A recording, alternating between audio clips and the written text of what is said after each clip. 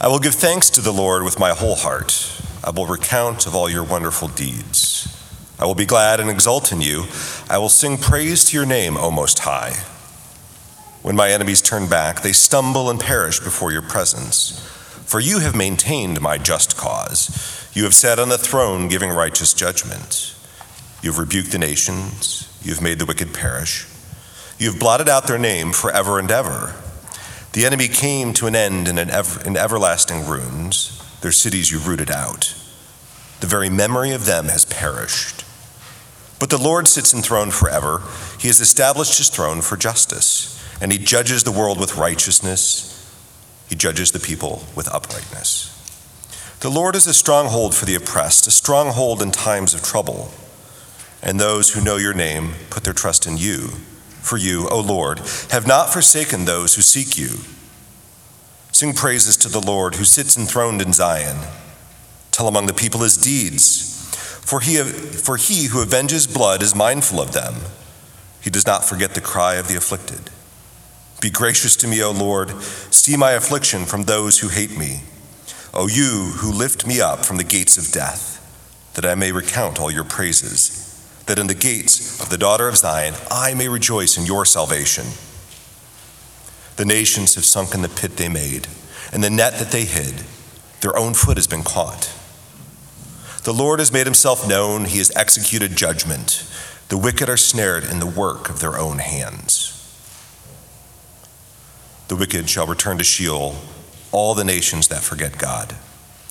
For the needy shall not always be forgotten, and the hope of the poor shall not perish forever. Arise, O Lord, let not man prevail. Let the nations be judged before you. Put them in fear, O Lord. Let the nations know that they are but men. Our New Testament reading from John. Philip said to him, Lord, show us the Father, and it is enough for us. Jesus said to him, have I been with you so long that you still do not know me, Philip? Whoever has seen me has seen the Father. How can you say, show us the Father? Do you not believe that I am the Father and the Father is in me? The words that I say to you, I do not speak of my own authority, but the Father who dwells in me does his works. Believe me that I am in the Father and the Father is in me, or else believe on account of the works themselves. This is the word of the Lord. Thanks be to God. Please be seated.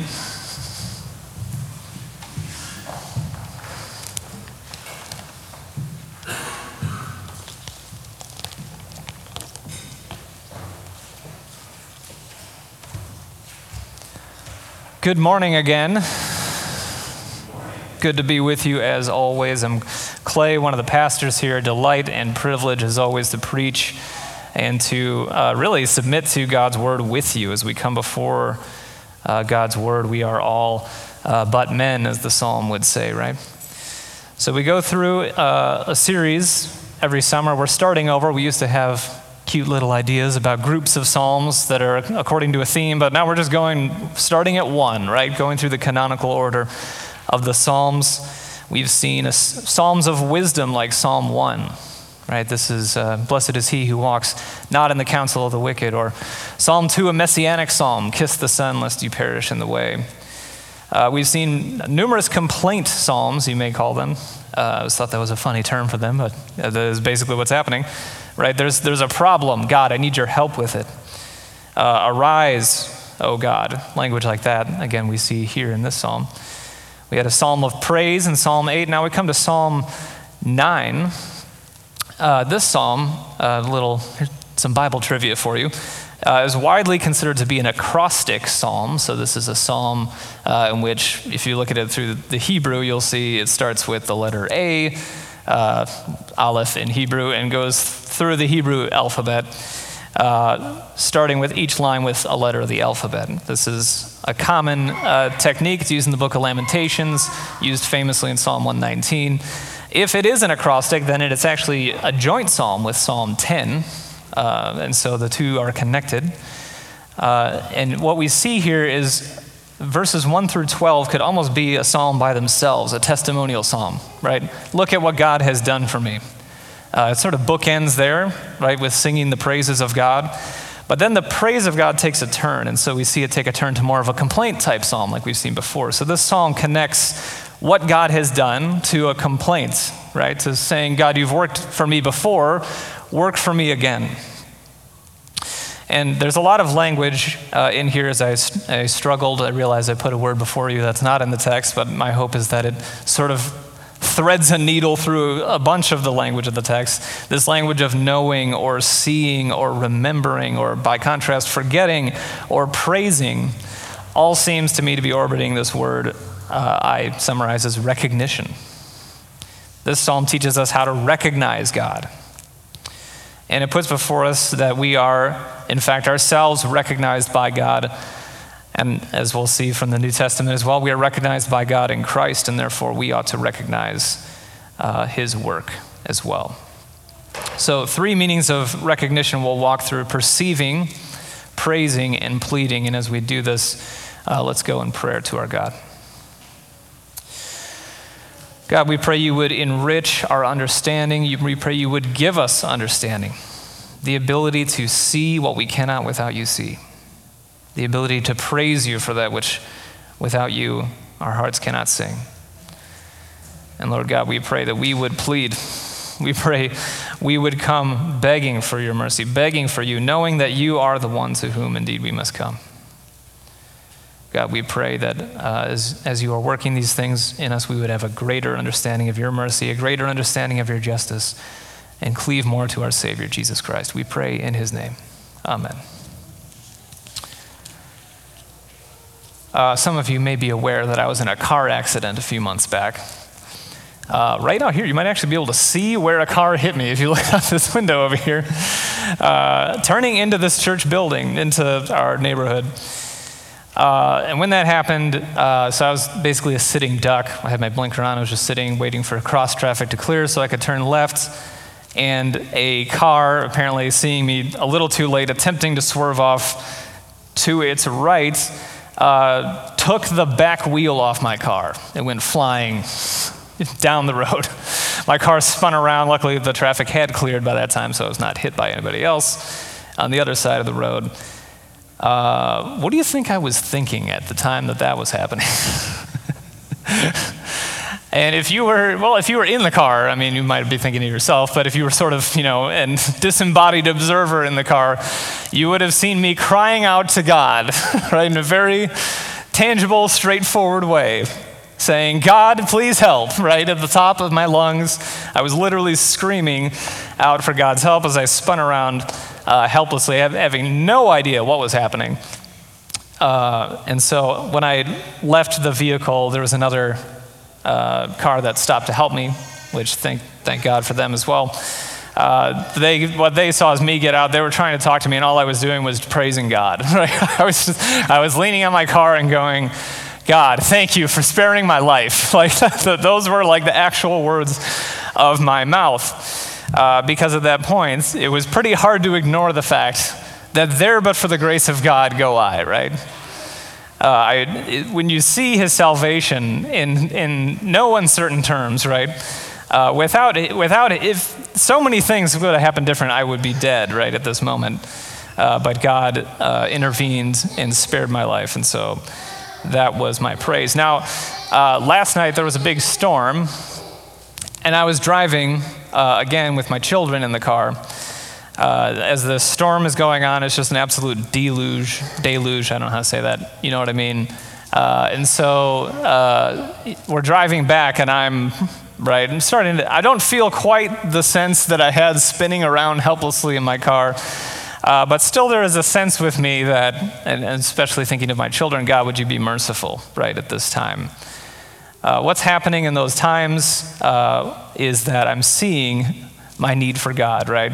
I'm seeing and I'm having some exercising faith, right? God can do something about this. I'm recognizing that there's a God that works in the world. We've all had these moments where, was that just a coincidence or was that God at work? The question, is it odd or is it God? Is God working in some special way in my life right now? That's the question this Psalm puts before us, it confronts us with, it's not so much a question to him. He's saying there is a God who works, right? James 1 tells us in more certain terms, I would say, every good and perfect gift is from the Father of heavenly lights. There is no shadow, there is no change. Everything good at all comes from God. And so the question of, was that God working to protect me, or did I just happen to get lucky, right? Did I just happen to not be hit in just the right way? Did God just so happen to orchestrate the vehicles on the road last night as I drove home with my kids to protect us? James would say there's no doubt about it. 100% is a gift from God. There is a God who works in the world, who works every good thing for us. And the reason this is a struggle, I think the most basic reason for us to apprehend would be that we can't see it, right? We can't see God as a spirit. He doesn't have a body. If we actually saw a hand reaching down from the heavens and doing these things, right, it would be a little bit more easy for us to accept, perhaps. But we don't see God. And so some of us struggle with this almost at an intellectual level, right? There's views out there. One would be something like deism, if you've heard that word before. And this is a view that basically, sure, there's a creator. Somebody has to have made all this stuff. But it's not as though he continues to actually operate in the world. He kind of, the famous watchmaker analogy, God sort of wound the watch and then set it down and walked away. And now the watch is just kind of ticking on its own, right? There's nothing else God is doing. So we have a creator, maybe, possibly, or even certainly, but we do not have a God who intervenes in the world, a God who is sovereign, who exercises his lordship in the world and works all things for his good purposes. Or we have, maybe at a heart level, right, our own doubts. We maybe intellectually say, yeah, there's a God, check the box of the Westminster Confession, the Bible, yada, yada, yada. But in our actual lived experience, we struggle, right? We have doubts. We, go through times where it seems like things are just kind of random. And, right, to some degree, the laws of probability do take effect, right? If you flip a coin a number of times, it's going to average out to be 50-50. And yet, we're to somehow trust that which outcome lands which time, right, is somehow worked by the mysterious power of God. That's a struggle for us. We can doubt it. Or maybe even at a practical level, like might not be a heart thing, might not be a head thing. It's just kind of, all I can really control is what's in front of me. And so it doesn't even help me to think about that God is in control. Kind of a down-to-earth sort of approach. These are the ways we struggle to see God, either with our minds, with our hearts, or with our hands. And against all of this, we find these words in verse 3 and 4. When my enemies turn back, they stumble and perish before your presence. Right? Here's David in a battle scene. He has enemies, right? And they're coming to get him, and he is victorious. And one option is to say, wow, I'm really glad it worked out like that. That was really good luck I had. Or he could say, aren't I awesome, right? I have defeated my enemies. They have fallen before me.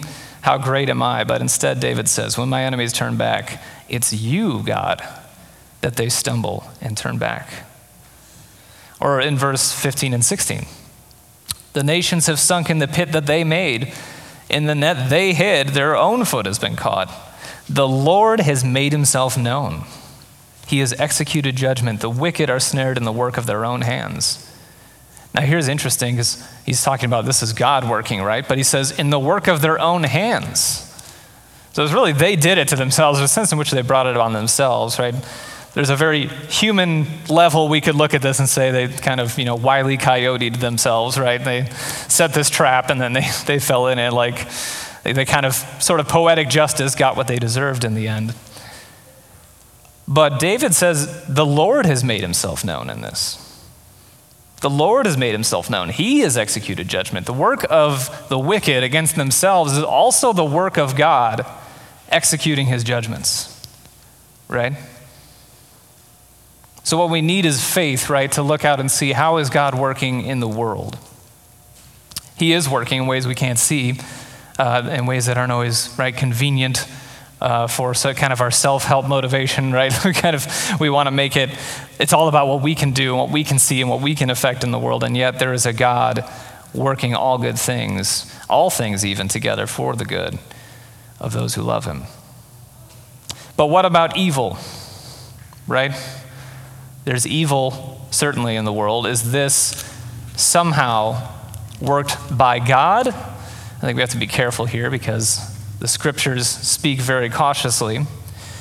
But I think a good example of this is in Genesis chapter 50 when Joseph, who, right, has had a very terrible thing befall him. His brothers have betrayed him, nearly agreed to kill him, but instead decide to do something only slightly less evil, sell him into slavery, right?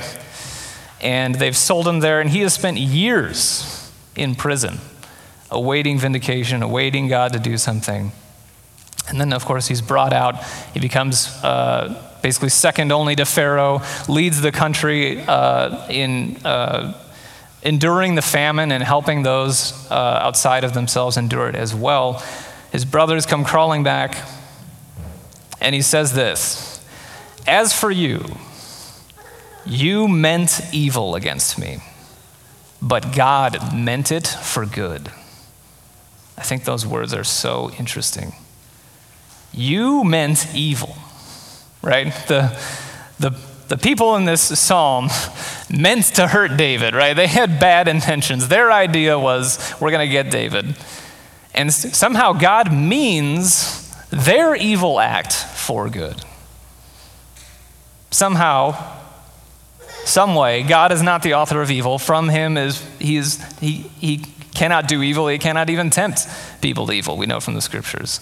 And yet he is working even the evil deeds of people in the world for his good purpose. That's a great mystery, but it's a great truth and a great comfort to us, right? Do you recognize God is at work in your life? Do you believe, right, when you look around, is this just random chance? Is this because you worked hard that you're here, that we're all here enjoying ourselves, right, in this worship service this morning? Or has God brought us here?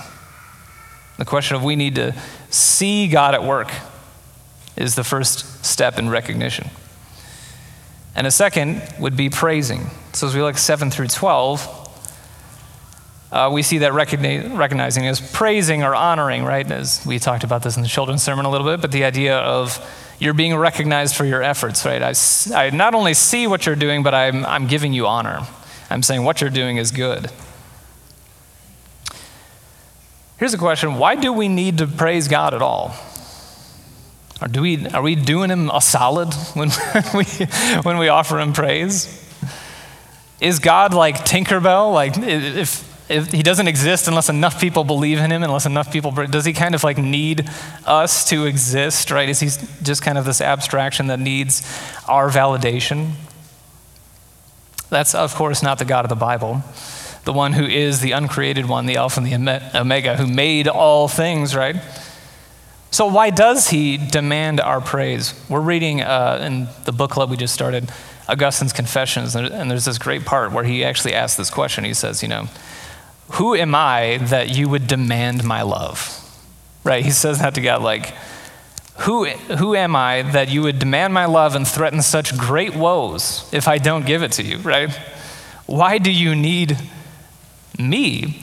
And then I think he answers it sort of in a little aside where he says, surely not to love you is already a great woe. I love that phrase.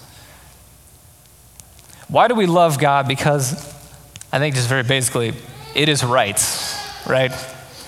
We have to praise the praiseworthy, right? If he is the most praiseworthy, the most high, then he is deserving of all our praise. There's an old piece of liturgy called the Sursum Corda, which is Latin for the lifting up of hearts. You may have heard it before if you've been to a more traditional church, but the idea of lift up your hearts. We lift them up to the Lord. Let us give thanks to the Lord our God. Let us give praise to the Lord our God sometimes. Sometimes they say it is proper and right to do so, or it is right to give him both thanks and praise, something like that. Now, the reason they don't answer, yeah, we need to cheer up God. Maybe he's having a down day. Maybe he could use the encouragement, right? Like, there's a reason we don't answer it that way. We're answering, it is right to give him thanks and praise, right? And this goes back, of course, to why are we here? We, as our confession says, are here to glorify God and enjoy him forever, right? We exist for God's praise. Why do people tell their spouses that they love them?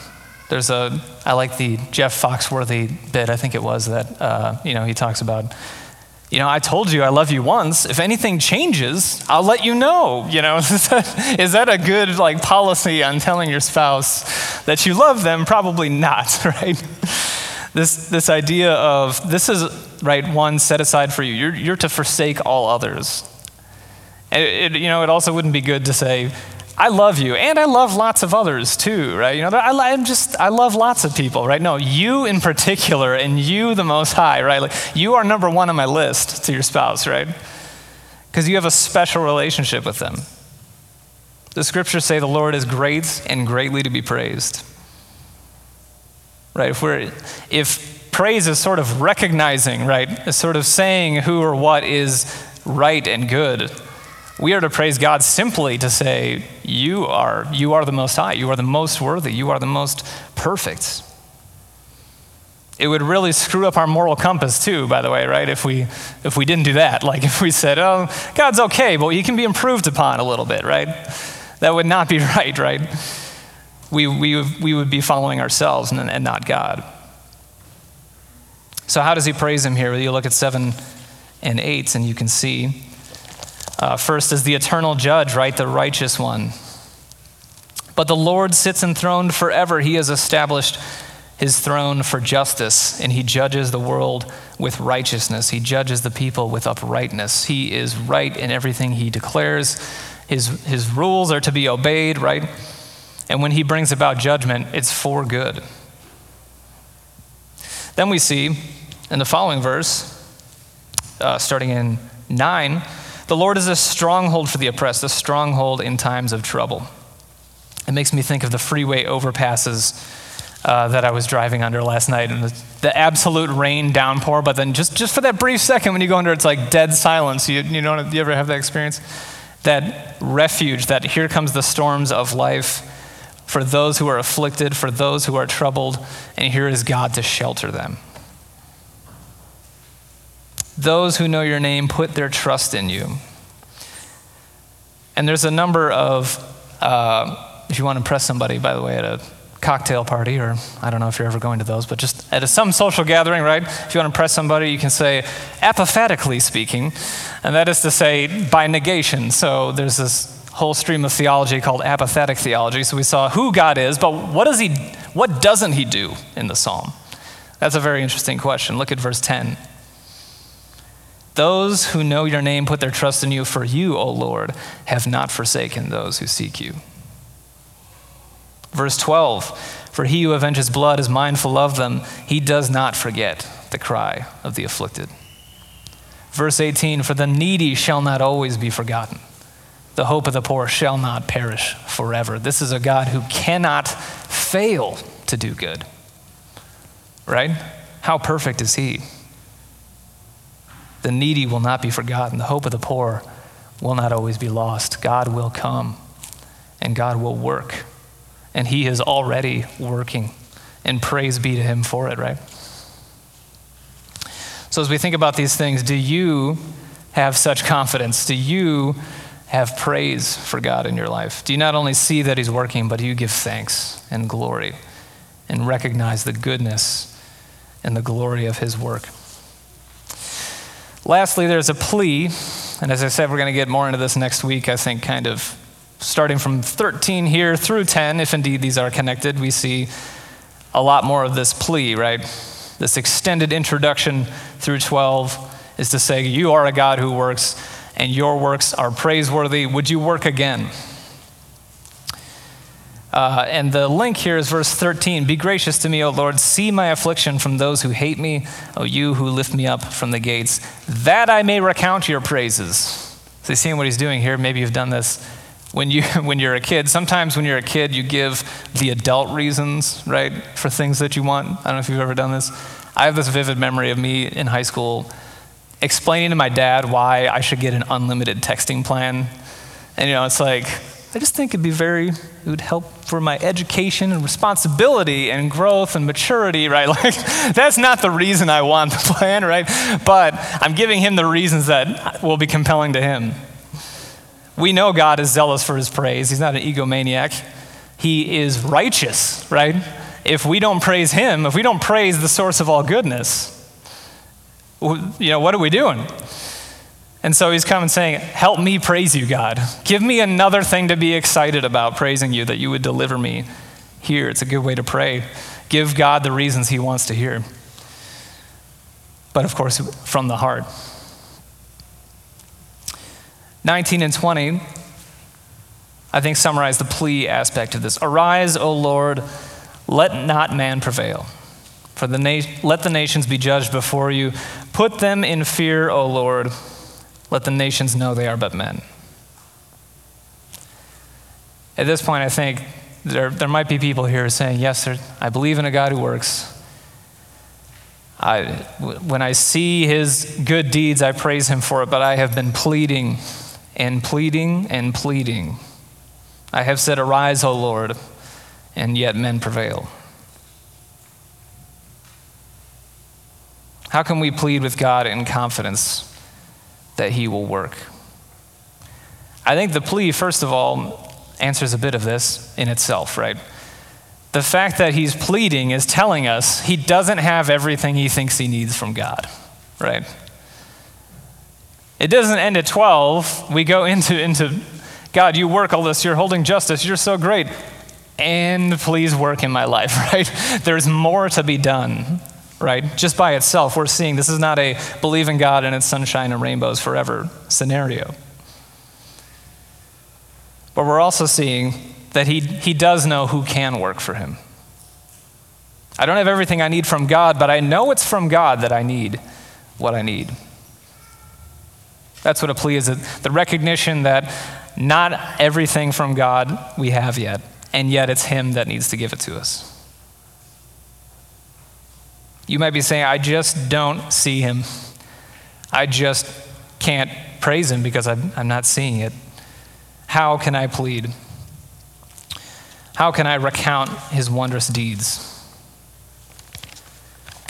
As we turn to the New Testament, in our reading, we saw Philip on the eve that Jesus was betrayed, and he is having a recognition problem.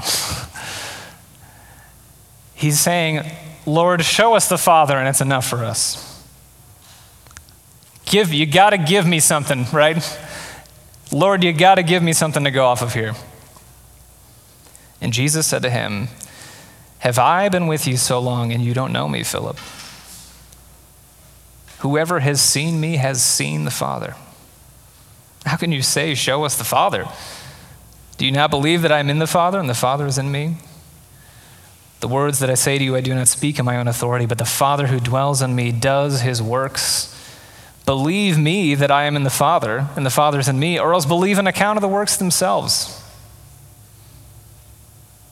By the way, he follows this up with, truly I say to you, whoever believes in me will also do the works that I do, and greater works than these will he do, because I am going to the Father. Whatever you ask in my name, this I will do, that the Father may be glorified in the Son. If you ask me anything in my name, I will do it. How can we have that confidence? The confidence Philip lacked, right? What is he not seeing? What he's not seeing is that in Jesus Christ, the Son of God was not recognized. He was not seen. Although he came as the glory of the only Son from the Father, he had not the form of majesty that we should look upon him. And though he was praised at times, most wondered, right?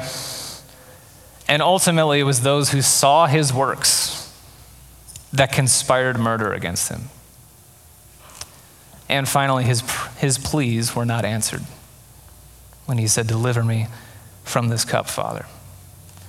Jesus Christ was not recognized so that you would be recognized before God. So I think of 2 Corinthians chapter 5, from now on, therefore, we regard no one according to the flesh. See, we have a new way of looking at the world, right? Even though we once regarded Christ according to the flesh, we regard him thus no longer. Therefore, if anyone is in Christ, he is a new creation. The old has passed away. Behold, the new has come. All this is from God, right? Let's praise God. He has worked, right? This isn't something I did. All this is from God, who through Christ reconciled us to himself and gave us the ministry of reconciliation. That is, in Christ, God was reconciling the world to himself, not counting their trespasses against them, entrusting to us the ministry of reconciliation. You ready for a plea? Therefore, we are ambassadors for Christ, God making his appeal through us. We implore you on behalf of Christ to be reconciled to God. In Christ, we are reconciled to God. God sees you. He knows your struggle with sin. He connects you to his own Son, and how recognized are we, right? God praises and exalts you, right? You are well-pleasing in his sight as one connected to his Son. And he's pleading with you and through you. God is saying, be reconciled. Be reconciled to Christ and know that whatever providence you have from God, whatever else you have from God, he has not forgotten the cry of the afflicted. The hope of the poor will not perish forever. If he has worked this reconciliation in you, his work with you is not finished. He will bring it to completion in the day of Christ. So do you recognize him, church? Do you see with eyes of faith all that your Father is doing? Do you praise him with a heart of joy? And can you plead with all the more confidence, knowing that Christ has brought you near? Christ has recognized you. Recognize his work. Let's pray. Our Lord and our God, all things are from you and for you. To you be the glory. God, would you help us to see? Would you help us to praise? Would you help us to ask for more? To come to you as your Son taught us that you already know our desires, and yet to come asking, Lord, deliver me from evil. God, would we plead with you as those reconciled? Would we plead with the world to be reconciled? Help us to know and love you, to see your work, and to rejoice that all things are under your judgment. We pray in Jesus' name. Amen. Let us stand.